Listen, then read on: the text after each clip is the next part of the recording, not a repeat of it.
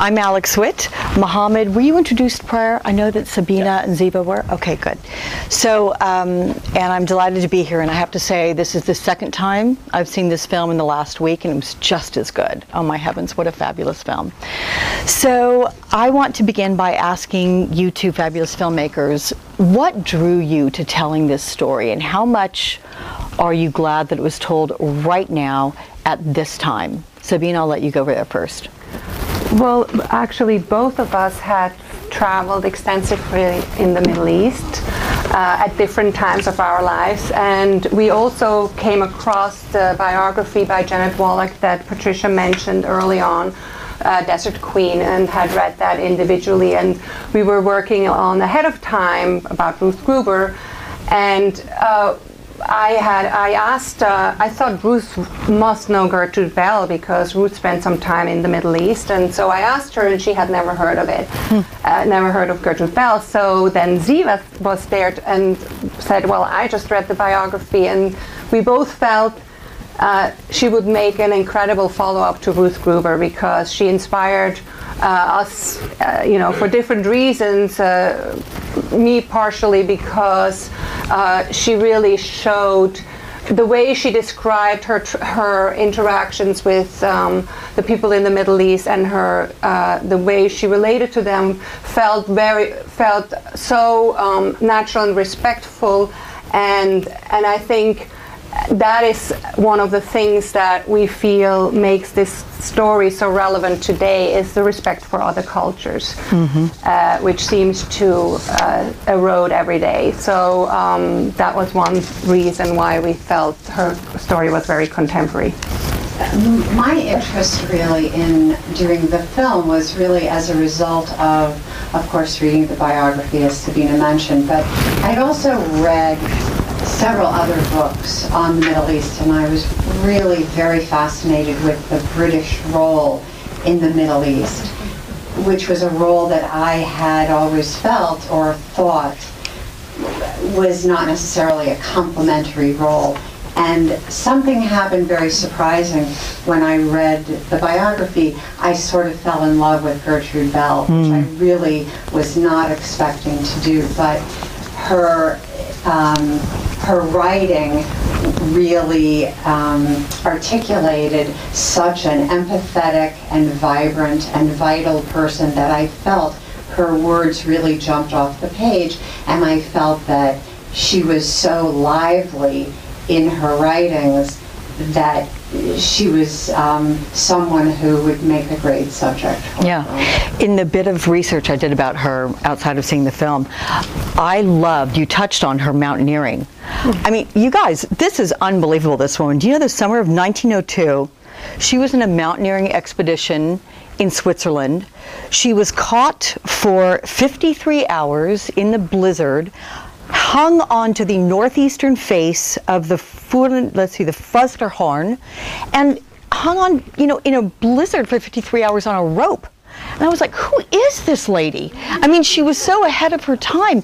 To what do you attribute that? Was it her keen intellect, the education, which you went and you highlighted in the film about how she got a first in history, which I think was the only thing at the time that Oxford would even allow women to study, right? I don't think they could even study anything other than history. Well, they certainly didn't get a degree. Yeah. But she did take the test and got a first. Yes. Yeah, to the amazement of the men. I mean, I think it's partially she was always a very curious character. I mean, she was curious about a lot of things. Also, the fact that her mother died early on, she became sort of the head of the family when her father was away. And I think that kind of responsibility and sort of role that he naturally gave her, I think gave her a lot of, chutzpah. We discovered that she went through life with a wonderful confidence in most circumstances, and she felt absolutely entitled to be at the table, no matter where that table was, whether it was in the sheikh's tent or in London or in her travels. And it was that confidence from her relationship, as Sabine said, with her father, that really close relationship that we felt really opened a lot of doors. She was one of these people, sort of similar to Ruth Gruber, that when an adventure or an opportunity presented itself, she was able full force to open the door and walk right in. Which earned her the reputation of being somewhat arrogant, as we heard. I was curious, though, I couldn't quite make out in the film her relationship with Dick. Was that a consummated relationship, or was it only one of letters and romance? Well, what do you think? A really interesting question. We're fairly certain that it was not consummated. And we also have come to believe that once it was not consummated, we read their letters back, to each other very extensively, and you could feel him sort of pulling back, and you could feel him sort of trying to tell Gertrude Bell it was a moment, that passed, but that was not the case for Gertrude Bell. She felt he was her soulmate, and continued to feel that for the rest of his life. I think he was a playboy, right? Didn't he? He intimated that in the letters, absolutely. like all the women he loved, and I was like, oops, yeah. But like with everything, she really put heart and soul into it, and I think that also made her disappointed in many, during her life on several occasions, because she gave so much of herself and did not necessarily get the same in return. So we're going to go to the professor now, and professor of journalism at NYU, but also your vast experience in the Middle East and writing about it all. What did what I believe were the like-minded Sir Percy Cox and Gertrude Bell, I think they were very simpatico in their approach to all this, what did they get right and what did they get wrong? Thank you. That's a big question. Well, we got some time. I think they got right the desire for Iraqi independence and the larger desire of Arab nationalism of that era. They got, she in the quote, in the letters that you quoted in the documentary, you get that, you get the feeling very explicitly that she's on the side of the Iraqis in this. And that it bothered her, as it bothered T. Lawrence to a different extent, that the Arabs had sided with the British and had not reaped any rewards really in siding against the Ottomans and in helping defeat the Ottomans. So they got that right. I think what they got wrong, and I don't want to blame them for this entirely because there are many forces at play here. One of the major things they got wrong was in helping perpetuate the sectarian identity in Iraq. And we saw a glimpse of it, which you also quoted well in the documentary, which was the idea that the Sunnis had to be in power. The Sunnis had to be in power forever, basically. The vast minority. Yes. Yeah, that's going to be tough. And one of the things that happened in the revolution of 1920, which we alluded to in the documentary, was that it was actually a moment in Iraq when Sunnis and Shia worked together. And it's a moment, one of my vivid memories in Baghdad in 2000 and early 2004, during the siege of Fallujah, actually, the first siege of Fallujah by U.S. troops, where Iraqis almost every day in their conversations would bring up 1920 to you. And they would bring up 1920 as an example of Iraqi nationalism and how Sunnis and Shia united at the beginning of 1920 of the revolution to drive the British out. Ultimately, the rest of the story didn't work out very well. They were suppressed, as we saw in the documentary. The Brits brought in an overwhelming force from India. The casualties were huge, even larger numbers, and that became also part of the Iraqi national consciousness.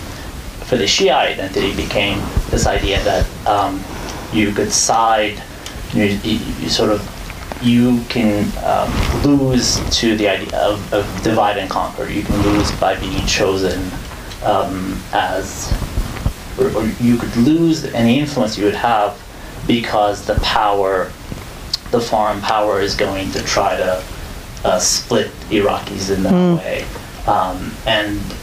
And the sense, and this is not entirely fair, but a Shia sense emerged all through, under the nationalist governments and then under Saddam and others, that the foreign powers are always going to pick the Sunnis as the power. And that's an unfortunate part of the language. Were the Shias, they were more the working class? Or not necessarily? Not necessarily, because there are also large tribal leaders who were, it was a majority, it became a majority Shia country in the 19th century. A lot of tribes converted then. But there was a Baghdad elite that was Sunni, and that helped. So did Gertrude and Sir Percy and the rest, did they underestimate the power of the Shia clergy, the power of religion in that culture as being such a driving force? And it was pointed out to me earlier when in the little prelude out here that she was an atheist, right? You were telling me that. Yeah. So did she not, as much as she understood the culture, was that something that she didn't quite get to the depths of, or do you think she did understand it, but maybe not how fractured that would prove to be in the future? I think one of the issues that prevented her in a certain way to get closer to the Shia, maybe engage more with the Shia majority, was the fact that she refused to veil up, and that was a big issue for any encounter. Secondly, there was a fatwa, the Shias put a fatwa out, the leaders fatwa out for people to engage with the British, and so I think exactly, and I think that was problematic in terms of really getting to know the situation better. The other issue was that the Shia were citizens of Persia. They were Persian citizens at that very early time, according to Gertrude Bell. And so there were, and the other thing which was pointed out to us was that, and you can tell us if this is in your research, that the Ottomans had already created a Sunni elite. So the British were basically, they weren't reinventing the wheel. They were sort of moving forward on the continuum of the Sunnis being in control. Didn't Winston Churchill and that say when they were bringing in King Faisal that he was someone he was independent and he was going to be the cheapest, right? That sort of struck me as interesting. What was that about? Why was he the cheapest decision?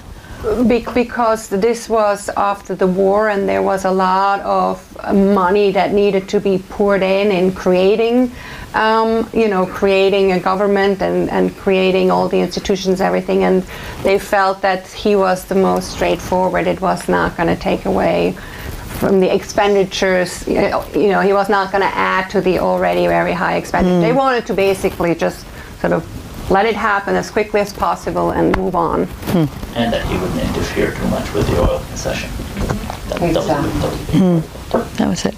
So we move forward, and I think the best and brightest of us look to history and take our lessons from history, the mistakes and things not to be repeated. But let's move forward to the invasion, particularly the Second Gulf War. And you look at what's happened since then with ISIS and the rise of that. How much could that have been predicted because of the actions of Gertrude and company? And I'm not damning her in any way. I'm not pointing fingers, but just in general, how much could have been predicted of what has happened? Well, one thing to keep in mind is that the country that Gertrude Bell was involved in creating was basically over in 1958, after the revolution, the July 14, 1958 revolution. So it lasted, what, 34, 35 years it lasted? Initially? The kingdom? Yeah, the kingdom? Yes, okay. Exactly. Okay. So, we have academic advisors on the film as a result of getting grants from the National Endowment for the Humanities, and so we had asked them, on many occasions this question has come up, and basically the answer is something like 100 years is a very long time. And while it certainly planted the seeds of the sectarian division and strife, because when the British went in, all of a sudden these people who had been living side by side were jockeying for position because for the favors that the British were doling out, and a lot of other competitions happened. You can't exactly draw a direct line. I mean, what would you say about that? I would agree with that for the most part. I would point out, this is not at all to be Orientalist about it, but that there's a much deeper sense of history in the region, both in the way that people remember characters, but also in the way that people remember foreign intervention, the impact of it, and in the way that people remember I would think people remember that 100-year history as, let's say, medium to short-term history, and long-term history, really long-term history going back like 7th century. Yeah.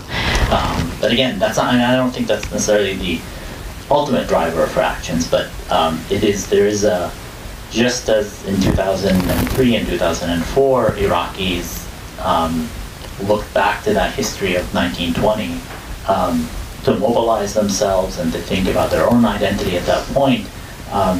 They sometimes go back at other moments and put that into context. One thing I love is in reading about the reaction to Miss Bell. I mean, the name was revered in many ways, and the image that it conjured up, one description was, long after, Miss Bell evoked relative peace and genteel prosperity. And I've got to think that had something to do with her clothes. You know what I mean? I mean, how did she manage that? If you think, I mean, I couldn't wear this without a top in the heat of the, New York summer. So how in the world did she do that and cart all that around and keep it clean? And do you have any insight into that? I know you might not, that's okay. but. Well, she had a large closet, as we know. And she brought that large closet around. I mean, I think it was, one of the interesting things about her is this idea of not wanting to ape the other culture, but actually come and, present yourself as who you are, not trying to be, not trying to become like the other culture. And I think that is something very important about her. I mean, she felt really that would create a level field. There would be mutual respect immediately. And in that way, she was very different from, let's say, someone like T. Lawrence. But yeah, the details, I don't remember the details of how she traveled with all her clothes and, More than magnificently. We came across, it was a source of endless entertainment when we came across letters of hers that were really precise. And when she said to her mother, her stepmother, I want the mules. No, not the ones you ride, but the ones, on your feet. And, I mean, she was incredibly the fabric, the color, the parasols, very, very precise. And it was something that we thought about how we could get a scene. And we did have actually a little scene about her wardrobe, but it didn't make it into the We are very close to running out of time, but I did want to see if anyone has a burning question for either Zeva or Sabine or Mohamad, and you're the lucky one. So there it is. I was very impressed by the amount and the quality of the footage that you put together. So my question is, how did you find that footage, and where did you go? How did you put it together? It's amazing. Yeah. Really amazing. Really amazing. Bravo. Yeah. One of the reasons the footage looks the way it looks so clear, I mean, it's funny, people point to it, and often we're even asked, how did you shoot this scene? I mean, it's just like, how is that possible? Well, it really came from archives all around the world. We had archives in in the UK, in France, in Germany, and we really went on a, the film. It took us five years to make the film, and we amassed about 1,500 clips. 1,000 clips. Yeah. And 500 clips are in the film. And so the reason it looks so good is was early on we decided that the film would be driven by this footage and her words, and we wanted to actually have people be able to step back in time to these places and these locations that Gertrude Bell visited. So we went back to the archives and asked them to rescan the negatives when there were negatives available. And that was a very costly process, but we decided to go do a Kickstarter campaign to raise money particularly just for that, so that it would be available not just for us in the film, but also for other filmmakers in the future, that they could access this material. And that's one of the reasons it looks so crisp and pristine. But and that was one of the deciding, we had so much to choose from. We really sort of focused on the archives that had the original footage, because there are many, many archives throughout the world that have digital clips. But if they couldn't go back to the film, we sort of put that footage at the bottom of our priority list. And then just quickly ask, the testimonials from everybody else, was that all from letters, or did you at all script that dialogue? No, all from letters. All verbatim from primary source material. Great. Well, I think we're going to call that a wonderful night. Thank you all so much. Look out, the film, we actually sold the film to PBS, and it will be on national PBS later in the fall, in September. All right, congrats.